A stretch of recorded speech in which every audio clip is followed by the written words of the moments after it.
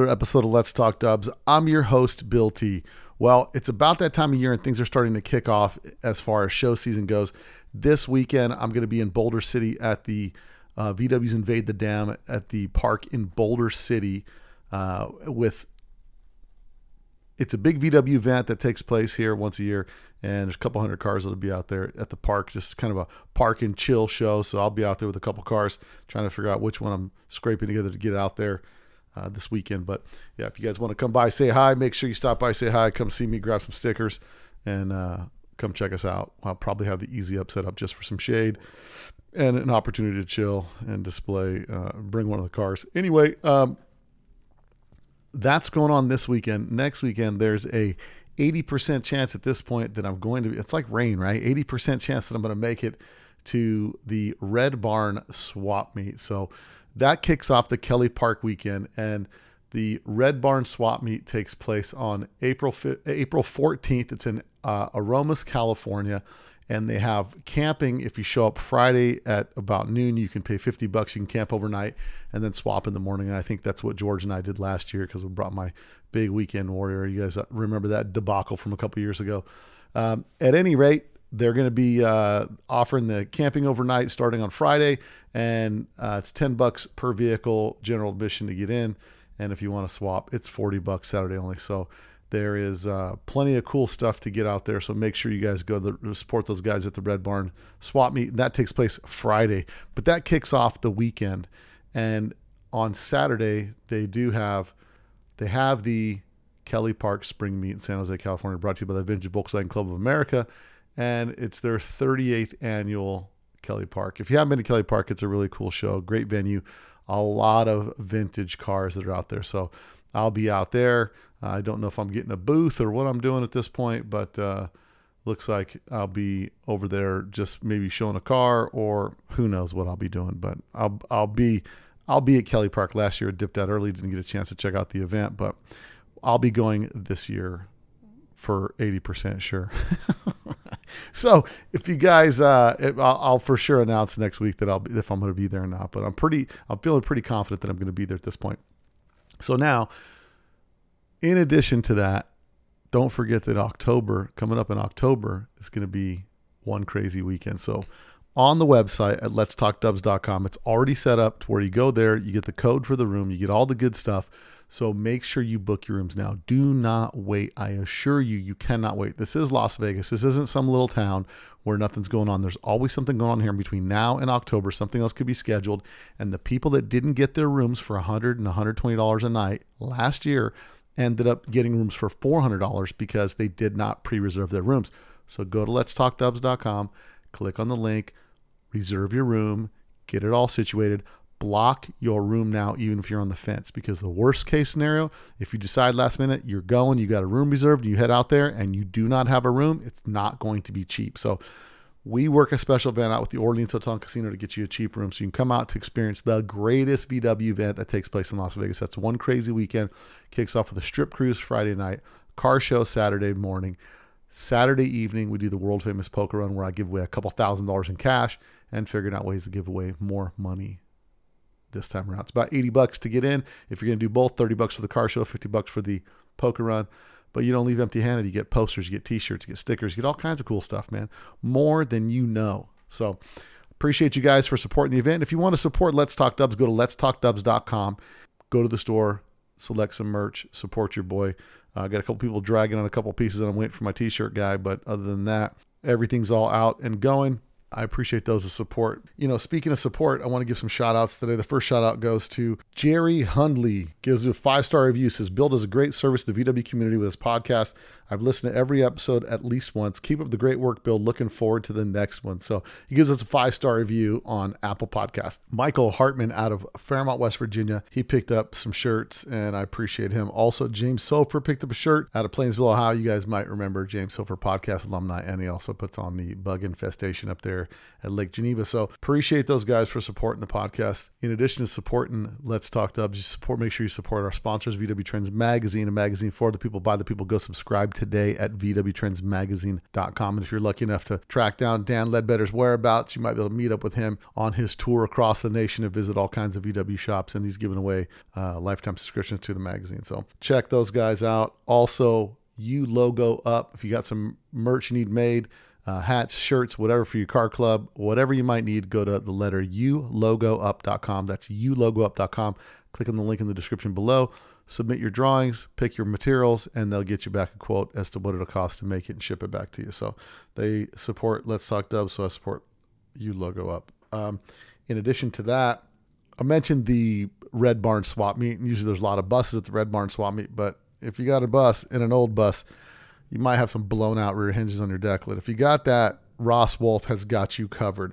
Ross Wolf's got some stainless steel, some billet stainless rear deck lid hinges. They're made for 55 to 76 buses, and they are made from 304 stainless. They're in a machine finish, ready to paint, polish, or just leave them as they are for that industrial look. But get you some today. There's some reviews on there on their website. Click on the link in the description below in the podcast to go and pick yourself up a set of stainless steel rear deck lid hinges for your bus. That's the way to fix your raggedy old deck lid. So go to rosswolf.com. Check them out at rosswolf.com. Another mention to the guys at Volks Gear.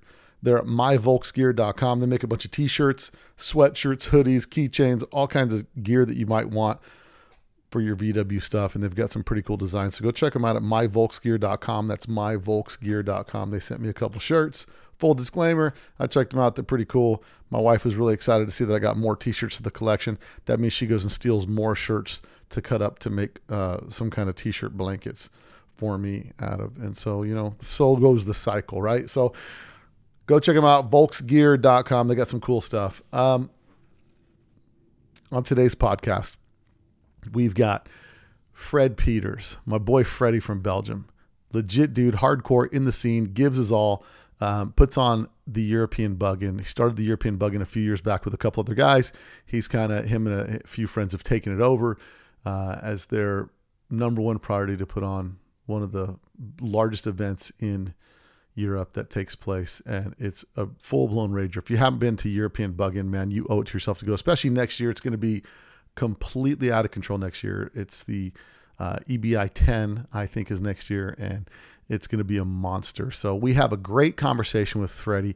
He's a big Type 3 guy, loves him some early notchbacks. So we kind of get in the weeds on some early notchbacks.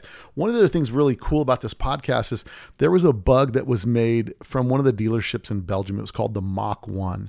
Now, this bug had some special interior bits, some paint decals, and they actually beat VW to the punch for a bigger motor, which was part of the problem. But we get into those details in this podcast, so it's a great listen. It's a lot of information that we get about stuff that was going down in Belgium, local things that were happening, how hard things are to find.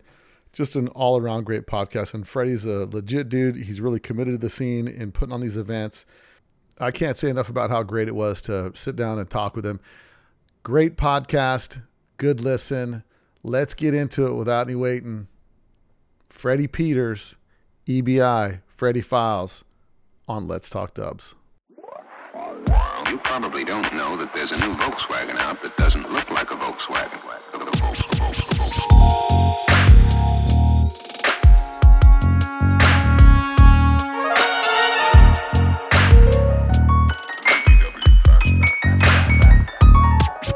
It's got everything that people who like the bug like. So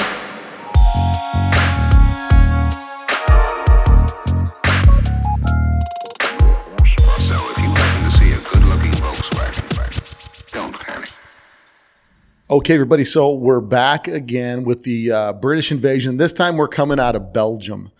If you guys know anything about European Bug-In or the Freddie Files or any of the stuff that's happening in Belgium, typically a lot of what's going on over there is put on by our next guest. That's Frederic Peeters, and he is out of Belgium, close to Chimay? No, not really close to Chimay. I'm from Ninove, next to Brussels. Ninove. Okay, and then is that what that's how you pronounce it, Ninove? Ninove, yeah.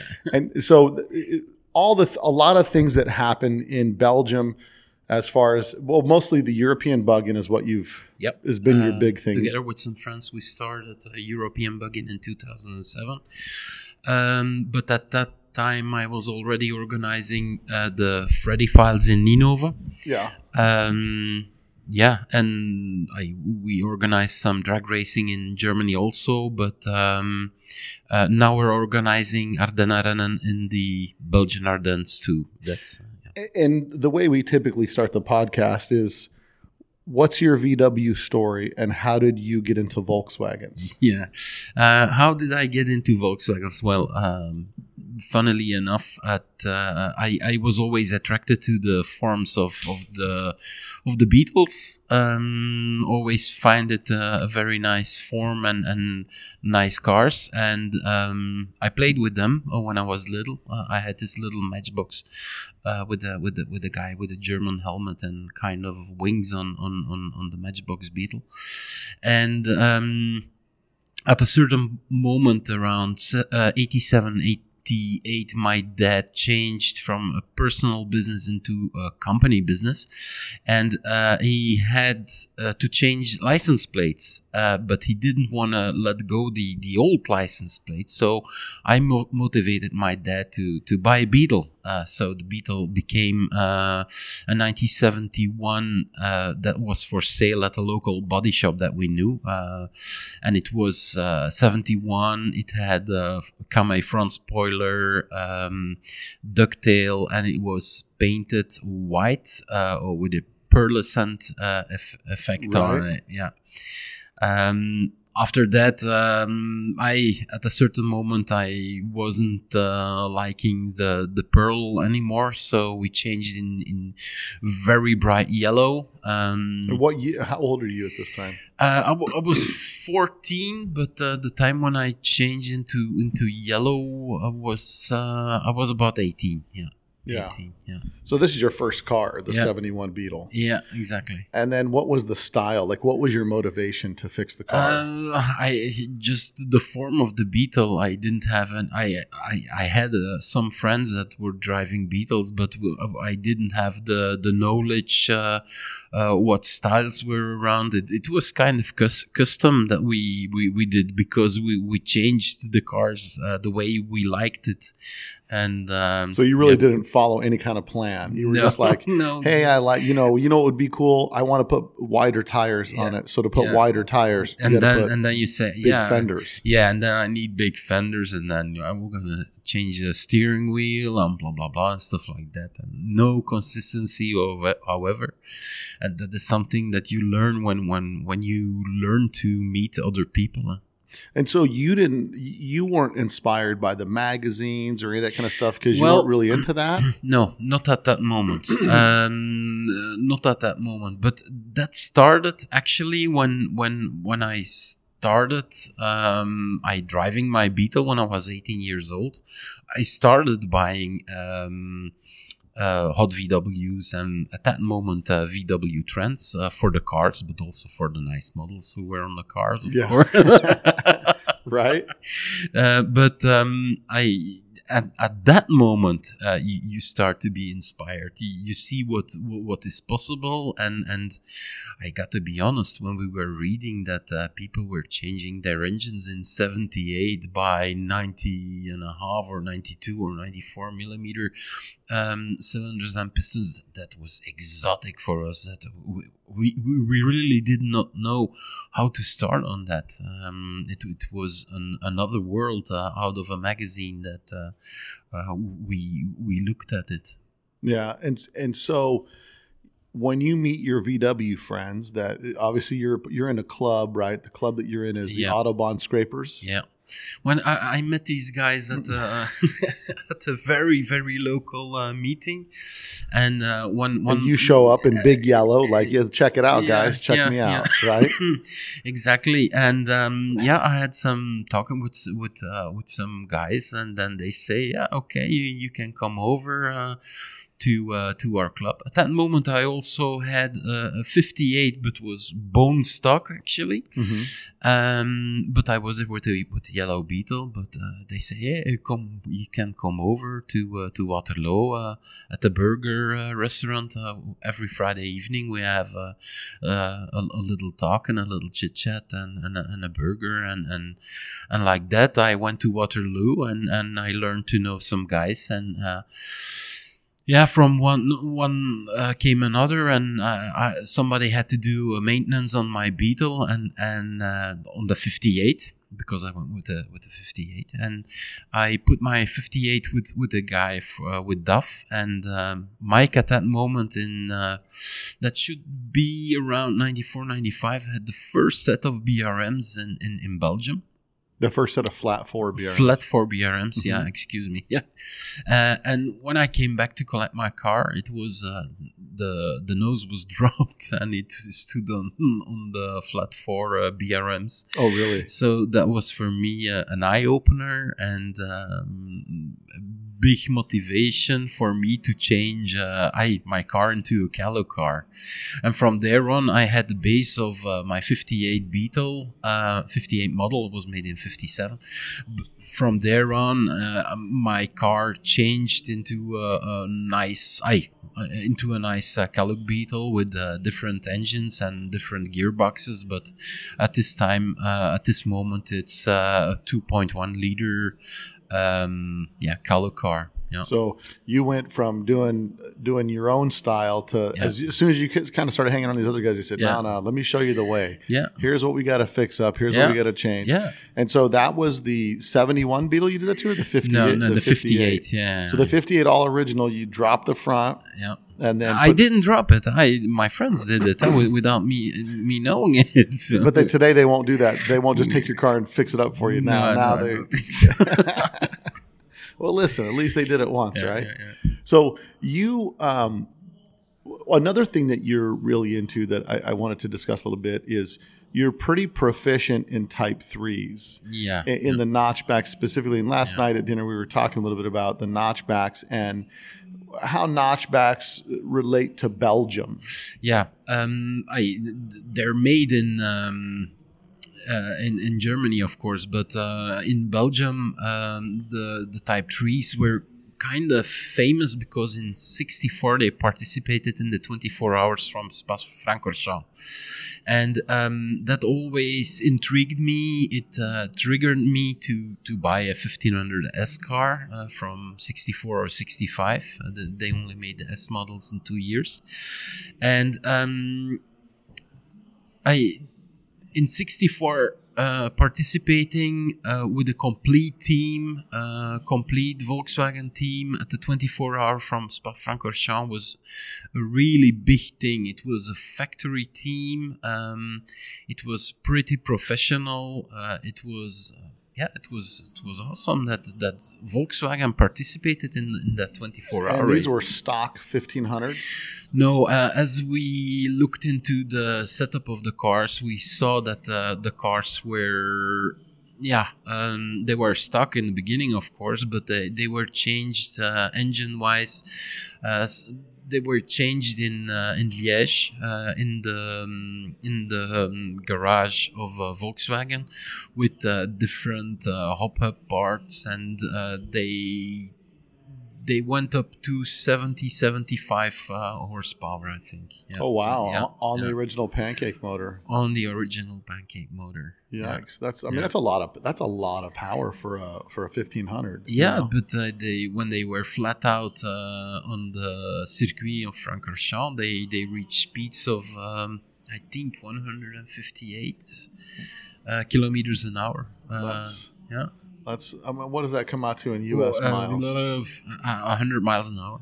That's pretty fast. Yeah, exactly. Yeah. I mean, I think it's one of those I never believed it because they always told that the cars were an original setup, and I know what the 1500S car can do. Right. But once we saw that how that they changed the engine and the gearbox, we knew that getting to 100 miles an hour, 160 kilometers an hour, was probably possible. Yeah. And this was, and they would do exhaust and carburetors and ignition, stuff like that. Yeah. Yeah. I mean, on the basis of the parts that were on the car, but it was all modified actually. So they were all modified. They would take the throttle the carburetors and modify the carburetors and do a lot of modifications. Yeah. I wonder if there are any of those, because especially in Belgium, you seem to be the guy that's tracked down the impossible in Belgium, right? So we're still tracking. Have you tracked down any of those cars? Mike has done a lot of research. I've done my research years ago. I didn't get to the point where Mike got, but Mike found pictures of owners of cars, because afterwards the cars were sold. Mm-hmm. And we know that some cars were scrapped, and from owners also that they had accidents with those cars.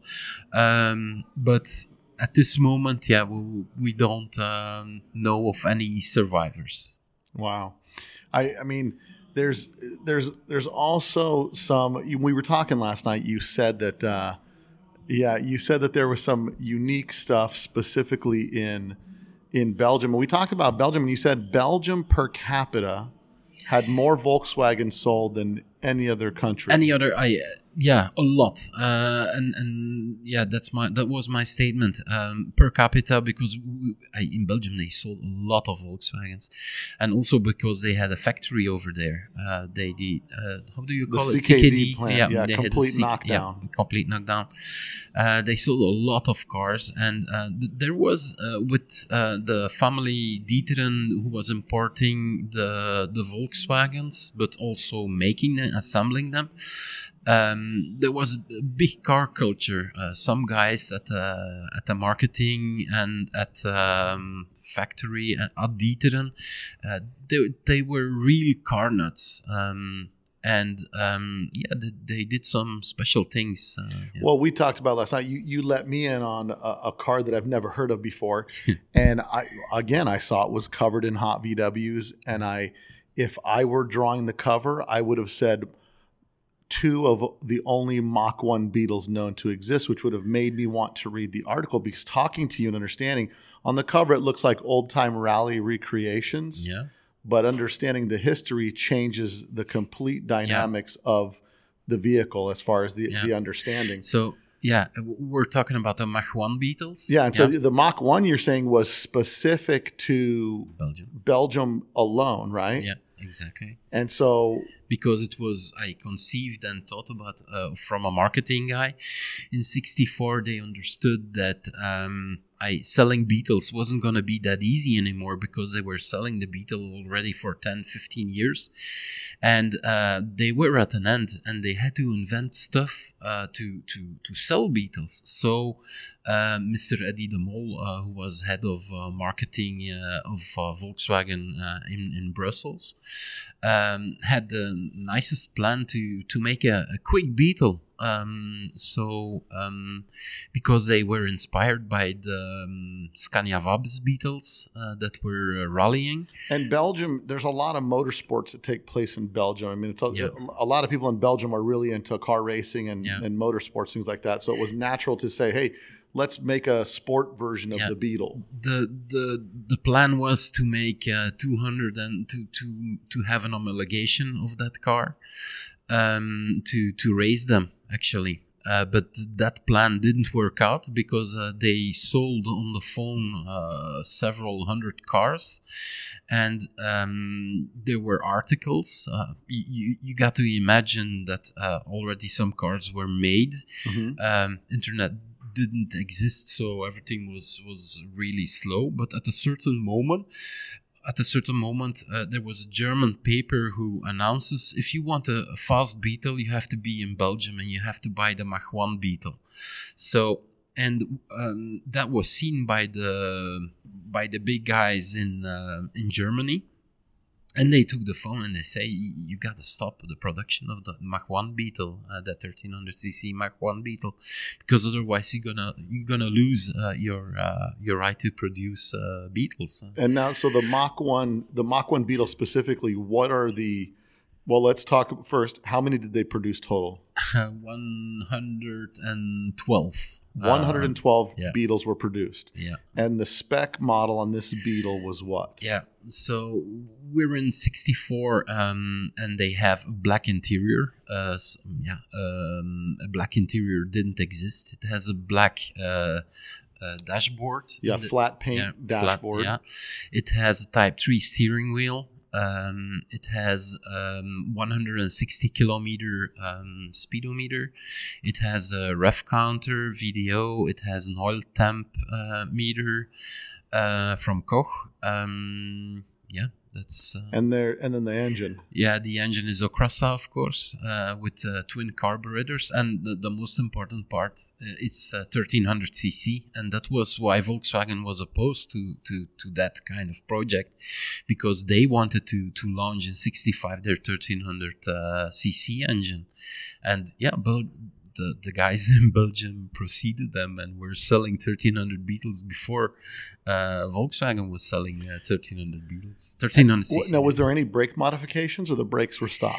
The brakes were stock, but we now see that in the papers for the homologation in the Scania Vabis Beetles is mentioned that they can be equipped with Porsche 356 brakes. That's homologation only. The Beetles were delivered with normal the standard brakes. Standard brakes. Yeah. So there was, you believe there was about 100 produced. No, we were sure about that. So there's records. There are records. That's also a never-ending work from Mike.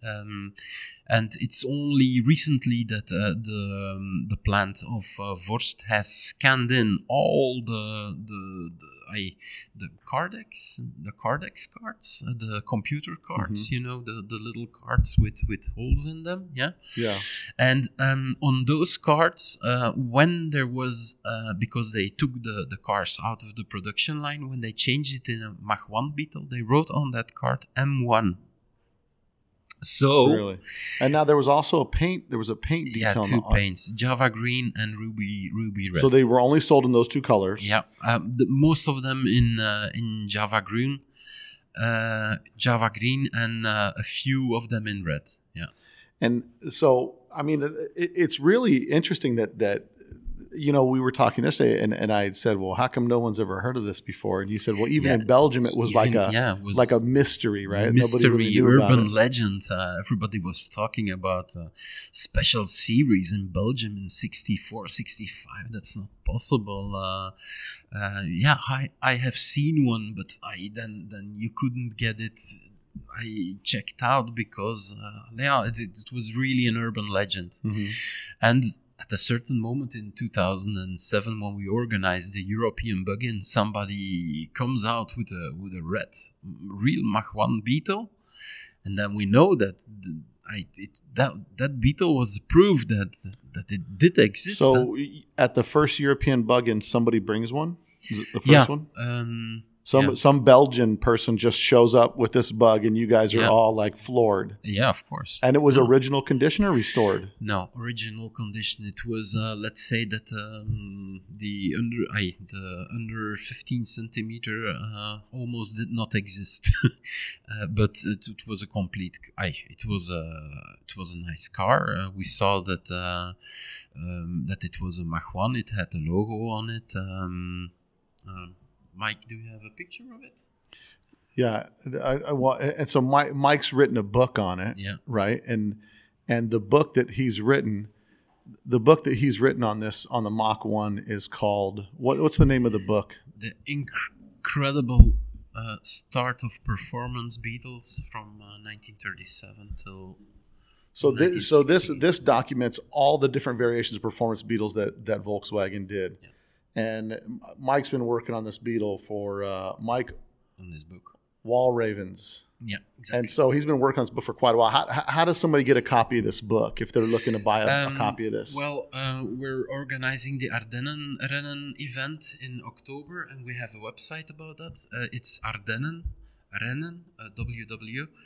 Ardennen in one word, .be, and on that web shop you can go to the shop, and in that shop you can order that book. Okay, and that book goes through not just the performance models of the Beetle in Belgium, but multiple performance models, whatever performance you could figure out that Mike could find on Beetles. And is it mostly dealer add-on stuff? No. The Mach 1 was made in the factory. It's not dealer. So it was a CKD factory. Yeah. Like they now. There's one other thing you didn't mention. We talked about last night. This car also had a convertible deck lid on it.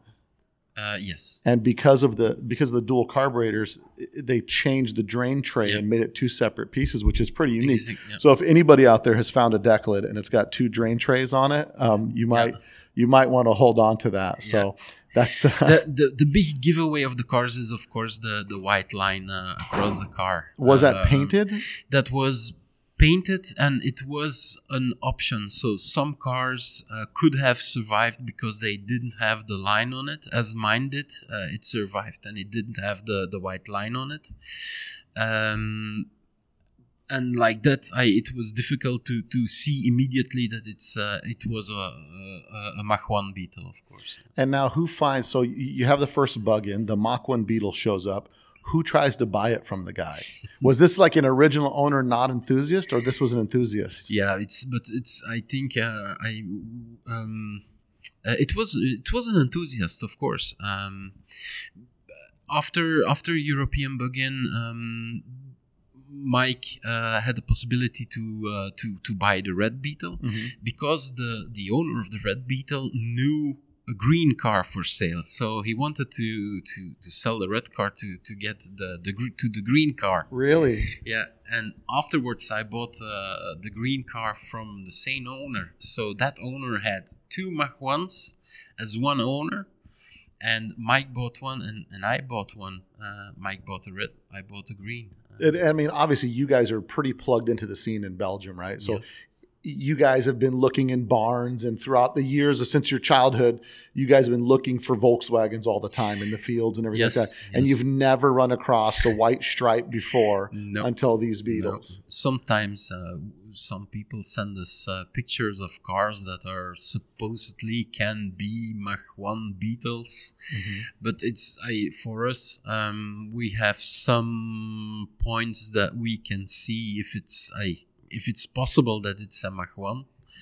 But 112 cars were made, and we have two of them. I have one and Mike has one, but that doesn't mean that another one does not exist anymore. It's possible that one stands somewhere in a barn or in a garage or in a private collection. It seems like every year someone finds a rare find sitting in someone's garage. Yeah, I mean I think it's,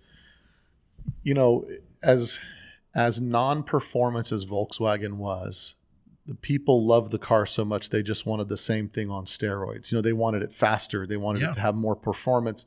Earlier I was talking with Ricky James and his barn door bus that has the big Type 4 motor, these types of things. And I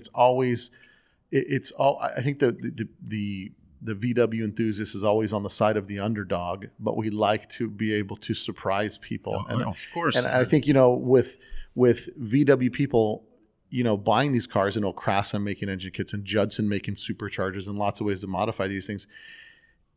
It's interesting that you can find special situations like in Belgium. Now, is there any other areas that through the research in the book where you found other performance things that aren't, everybody knows IMPI, right? IMPI is like so we talk about life after IMPI, or what else does there exist? Of course, the Mach 1 Beetles were heavily inspired by the Scania Vabis Beetles from Sweden. Now, the Scania Vabis Beetles those weren't factory built, were they? They were also built by the importer Scania from Volkswagen in Sweden. But they weren't produced. They were not produced. Yeah, no problem. They were not produced to sell the cars. Yeah. So now, with respect to the research that Mike's done, so Mike's done a few years of research into this book where he's kind of dug up every little thing that he could find about performance beetles. And so does the book go through like Okrasa and Judson and all the different performance mods, or is it specifically narrowed down to just... No. I also told that there was a big link between the 1500S cars and the Mach 1. So the book starts with a major topic, and that's the 1500S cars on the Spa-Francorchamps race in '64. Then we have the evolution to the Mach 1 that got commercialized in Belgium, and then there is another topic. It's the old speed trend, and if you read that, it's a guide how to make your own Volkswagen old speed car. What wheels you can use, what you can do. You're making an old speed for racing, or you're making an old speed for the city. That's the third. I think it's incredible when you really think. We all think, being in the hobby for as long as we're in the hobby, we think there's nothing new to be found. And it seems like there's always something new, that a new type of beetle, a new type of performance mod that no one has seen, and maybe even a rare thing that one guy made 20 of. Yeah. You know what I mean? I always say in Volkswagen, in my Volkswagen hobby, every day I learn something. It's incredible about buses, about Type 3s, about Beetles, about performance VWs. Every day you can learn something new. Yeah. I love it because it just keeps the hobby, and there's so many different levels between, dealer add-ons, special editions, especially as they got into more late model stuff. And in addition to that, just offshoot performance companies that made cool stuff for Volkswagens. Now, with this cool stuff, now these cars will be displayed. Were they displayed at the Bug-In, the last Bug-In? Yes, our Mach 1 Beetles were displayed at the last European Bug-In. My car also came here to the Volkswagen show. I think just before Corona. My green Beetle, the green Mach 1 Beetle was here also. So people had already the chance to see it here. It didn't draw a lot of attention, but the guys who knew. And it's interesting because like I said, looking at the cover of Hobby W's magazine, it should have said 2 of 100 Beetles ever built, special editions in Belgium. It would make you grab the magazine and want to read the story. Otherwise, it looks like a knockoff rally bug, because if you don't know, you don't know. And on the cover, that was my beef that I had on my podcast a couple weeks ago. I started rating the magazines, and I said, when at least my generation, I feel like when I look at a magazine, what makes me want to grab it and read it? What tells me the story of what I'm looking at? And I think the hobby has become so much where there's the people in the know that know, like you said, the people that knew what it was. The other people just walked past it. Exactly. And it's a shame, because we need to help educate more people on these things so they can appreciate the rareness of something that exists like that. But, and that's really, when we come to these shows, and gone are the days where we used to put a big placard board next to the car with a description. But I think that kind of needs to come back as you start to get more unique vehicles, and maybe if a car is from the 80s, because as we walk by a car and we look at it, we're too quick, because the standard of Volkswagens has increased so high that every car is like, it's like a concourse restoration, even if it's custom, right? The red car downstairs from incredible. From where's he from downstairs? Denmark. Denmark, the guy that built that car. I mean, that car, the paint, everything on it is top level. And we've almost become too critical on things that we don't appreciate. So when a car from the 80s, you're looking at it and like, in the 80s, the deal was you painted the outside, you got a carpet kit for the inside. Like you didn't cut and buff under the dash, all that stuff. And so we've got to, I think there's some value in understanding where we're looking at and what we're looking at. So, but I think that, the shows, maybe we get back to putting some of these boards out there and educating people, because I think there's some huge value in that. We did that at European Bug-In for certain cars. We did our best. We also have a museum at European Bug-In where we, just like you say, it's not to look down on people and tell them what we are doing, but it's like telling them what education. And education. Yeah. Well, you can appreciate it so much. It's like we're here in England, and I went and took my kids to Hampton Court, right? And we went through there. And to walk through there is an unappreciation without understanding what you're looking at, what time of the time period it was, what was possible, what wasn't possible. And so sometimes we do that in the hobby, right? We just kind of buzz through a car show looking for the coolest thing everybody's going to be talking about, and we'll walk past 5 or 6 things that are really unique. I was having this conversation with Russell recently. We started talking about late model Beetles and special editions, and I was blown away. I went to Barrett Jackson, and I'm kind of an early car snob, like like a lot of us are, and I saw at Barrett Jackson a Sunbug convertible sold for $50-some thousand. And I thought, who bought this thing for $50,000? They must not know what they're looking at. You know what I mean? Yeah, they do. But in the reality, as we start to look at Volkswagen, rare car. As we start to look at Volkswagen, and the older they got, the numbers started decreasing pretty quickly because modern car technology competition was getting really steep, and the platform hadn't changed. And there are people that love the classic, but there's also people that want to keep up with the Joneses. But then let's talk a little bit about European Bug-In. I know you started in 07, but I think to start to tackle something like we're going to do, that's like me saying, I'm going to put on, instead of Volksworld, US VW World. Like starting with that is a pretty big order, right? The expectation is already set because the standard is here of how big this show is. So if you show up at my show and there's 6 cars, you're going to think like, this isn't, like you don't know what Volksworld is. So when you start out with like, we're going to do Bug-In, European Bug-In, like that's a big steak to eat. Yeah, but we were a good team. We started with 4, then it became 3, and for several years we were very, very, very routinated and a very good team organizing the show.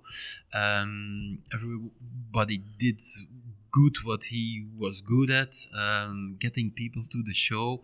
And the first one in 2007, we organized it like a show where we would go to, a little bit of festival, but also a lot of quality cars, some racing, off-road racing. And like that, we can show the people what you can do with a Beetle. We always said, we have the show and shine. You can drag race your car, you can off-road your car, you can slalom. There are not a lot of people slaloming at our show, but we always say, let's do it.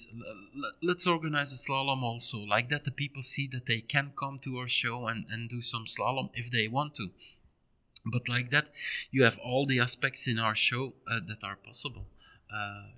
It's logic. There is a party on Friday and on Saturday evening also, and that's also funny. We have camping. We have everything. We can cater for everybody. Yeah. And I think that's one of the things in the States that the guys over there don't really understand. The shows here, the shows here are almost, they're like festivals. It's a multi-day event. Like here at Volkswagen, they've got camping, they've got all these things, the same that your show has. And I've been to the EBI, and I was blown away. The music didn't stop all night. I thought, is anybody going to sleep around here? I mean, it was like a rager all night, but it was cool, right? I got there and I thought, man, this is wild. There's so many different degrees of people in the hobby, which is sometimes when you do like the Treffen, right? You lose the enthusiast, the I don't want to say low level, but the new enthusiast who has the wide fenders on his car, who has the South Dakota look, and then his friends grab him and say, "Let's fix you up," right? Yeah. But I mean, I know about it. Yeah. but I think so, to some extent, that show, like you said, it really caters to everybody. I think the Bug-In aspect, that's a big goal to shoot for. But I think you guys nailed it. I mean, I've never been to a show. I mean, this show and that show are the two shows I've been to in Europe, and they're just. I mean, there's thousands of people here. There's thousands of people at your show. When you go to the grocery store, it's all VW people. The whole town is taken over by Volkswagen people, and it's so cool to see that. And I mean, and you guys do it every 2 years. Is that right? Yeah. In the beginning, in 2007, 8, and 9, we did it every year, but we soon found out that was too difficult to organize for us and for our personal lives, of course. And so we decided in 2009 to organize it every 2 years, and from then on it's 2011, 2013, 2015, 17, 19, then of course 21 had to be rescheduled for the corona thing, so that became 22. And then you 22, so the next one will be 24. Yeah. The next one will be 24. Yeah. So I'll be at the next one for sure, because they're definitely not to be missed. It's an unbelievable experience if you can go, especially to watch the gassers race and to see, I mean, just to see everything, the swap meet, everything is so unique how they have it laid out over there. And I mean, I tell you, it's a great thing. Now, you also do another show. Yeah, in Ninove, my hometown, we do the Freddie files. I'm Frederic, so people call me Freddie. Every year I open a new file, so from there is the name Freddie files. And how is that? And Novine is what it's called? Ninove. Next to Brussels. So it's next to Brussels. So it's in Belgium, Ninove. And what's the turnout for that show usually? Around 600 to 900 cars are coming by for a one-day show. Last week there was a show, about 600 cars showed up. The weather provisions were very bad. At the day itself they gave some rain, but eventually the weather was good, and I was very happy to see 600 cars rolling in, of course. So one of my questions to you is, as an enthusiast, when was the first time you went to the States and saw shows over there? That's a good easy 2000. Yeah. In 2000, you went to what show? I went to the Classic. The VW Classic. Yeah. And I think another show, I can't remember, because the Classic I saw Dino Don for the first time, doing his thing with a mic and getting stuff distributed, t-shirts distributed. They probably in 2000 maybe still had a bikini contest, maybe, or maybe not in 2000. Yeah, probably. Yeah, I don't know, but don't know anymore. And what did you think when you went there and you saw the show on an asphalt parking lot, and everybody shows up at 6 a.m. and leaves by 1 o'clock?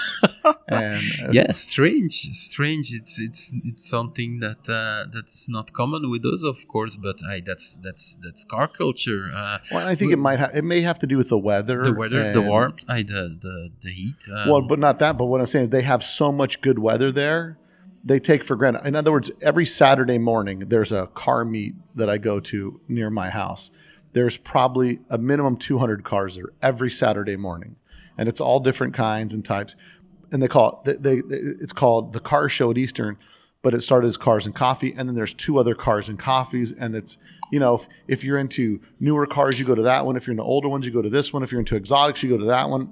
Yeah. I mean, they're all over, and of course in Las Vegas we've got sunshine 300 plus days a year, so we kind of get spoiled by it to where you're spoiled by the amount of car events also, and about the car culture. And with me, I put on my show one crazy weekend that I just started the year of COVID, but before that, since 2014, I was doing the Las Vegas Auto Swap Meet, just a general swap meet. We want to do it at a big stadium, so we had a lot of stuff, and we marketed all the stuff, and it was great. And then everybody decides to tell me what they believe I should do to make it better.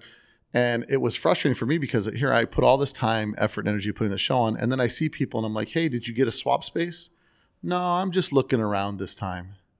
And I'm thinking, I put all this effort into creating an event for everybody, and you guys don't even support. And it's one of the battles that you fight as an enthusiast. And it takes a jump for an enthusiast to say, you know what?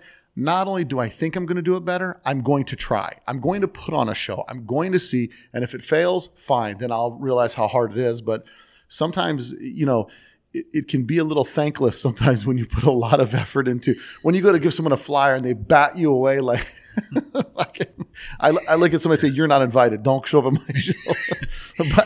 but it's a lot of work. And sometimes people don't understand the stress involved in it because you're panicked that everybody will show up. You're panicked that you'll have public there. You're panicked that you'll be able to at least cover the cost of what it costs you to put it on. What's that? Yeah, the weather. Oh, yeah, if it rains.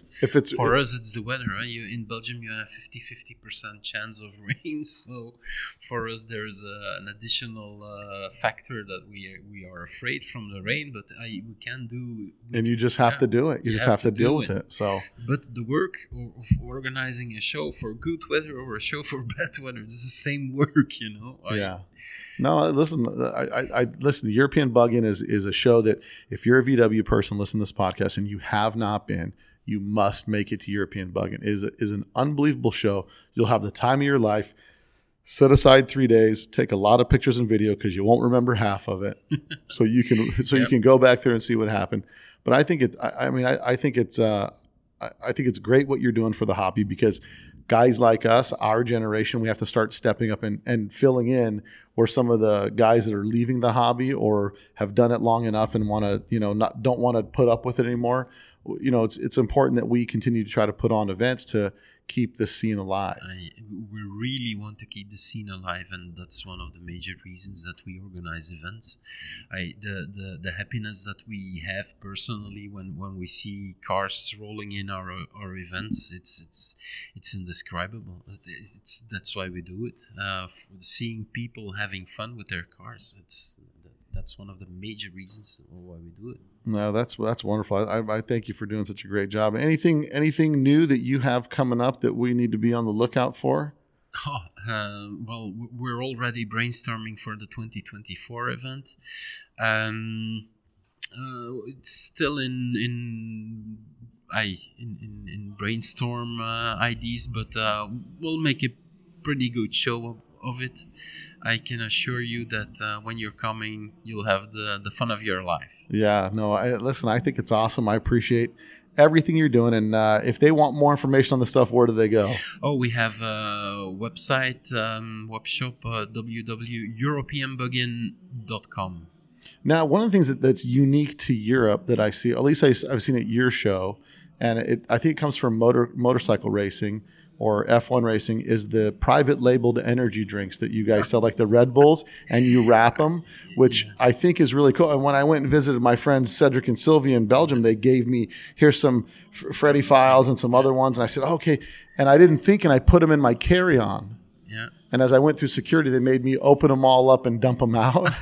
So I have the cans. I still have them at home, but I thought it was such a cool souvenir. Yeah, it's a souvenir that we distribute at the entrance of the events. It's another gift that we're doing to the people coming into the show. And by the time that we gave them away, they were instant collectors, and people started collecting them without We didn't have an idea that people were going to like them and keep them, but they do. Well, that's great. So they can find you at the website you guys have. www.europeanbugin.com. And to follow you on Instagram? Instagram is European Bugin. Okay. And then for Mike's book? Ardennenrennen.be. And so I'm going to put a link in the description for all this in the podcast. Make sure you support Mike, all the hard work, effort, and energy he's put into creating this book. He did a crazy job. I promise you, to add to your collection, you do not have a book like this. So make sure that you guys support those that are supporting the VW scene. And Freddie, thanks for coming, man. Thank you so very much for being here and talking with me and spreading the words. Thanks, brother. Literally. You got it. If you guys like that podcast, and I know you did, do me a favor and share this podcast with your friends. If you want to hook me up, share the podcast with all your buddies that you know. Give us a 5-star review or go pick up some merch at our website at letstalkdubs.com. I love doing the podcast, and we are grown organically. I don't pay for ads. I don't pay for any of that kind of stuff because I believe the best things are grown organically, and that can only be grown through our listeners sharing this podcast. So I'm asking all of you to right now go to this podcast source that you get, share it on your Facebook, share it on your Instagram, share it however you can. But it's a call to action for you guys. Help me grow the podcast. It's been growing fantastic because of you guys, and we just need a little bit more. So I'm looking forward to that. We've got lots of special podcasts coming up. Just wrapped up one with Lee Hedges about a car that he's getting featured coming up in the magazine. We're going to try to do a special podcast release with Hot VW's magazine. So we've got a lot of things that we're working on right now to bring you guys more content. Go subscribe to my YouTube channel. I'm so close to 1,000 subscribers. As soon as I get to 1,000, we can start doing some live streams on some of these podcasts. So look forward to it, guys. And until next week, later. You probably don't know that there's a new Volkswagen out that doesn't look like a Volkswagen.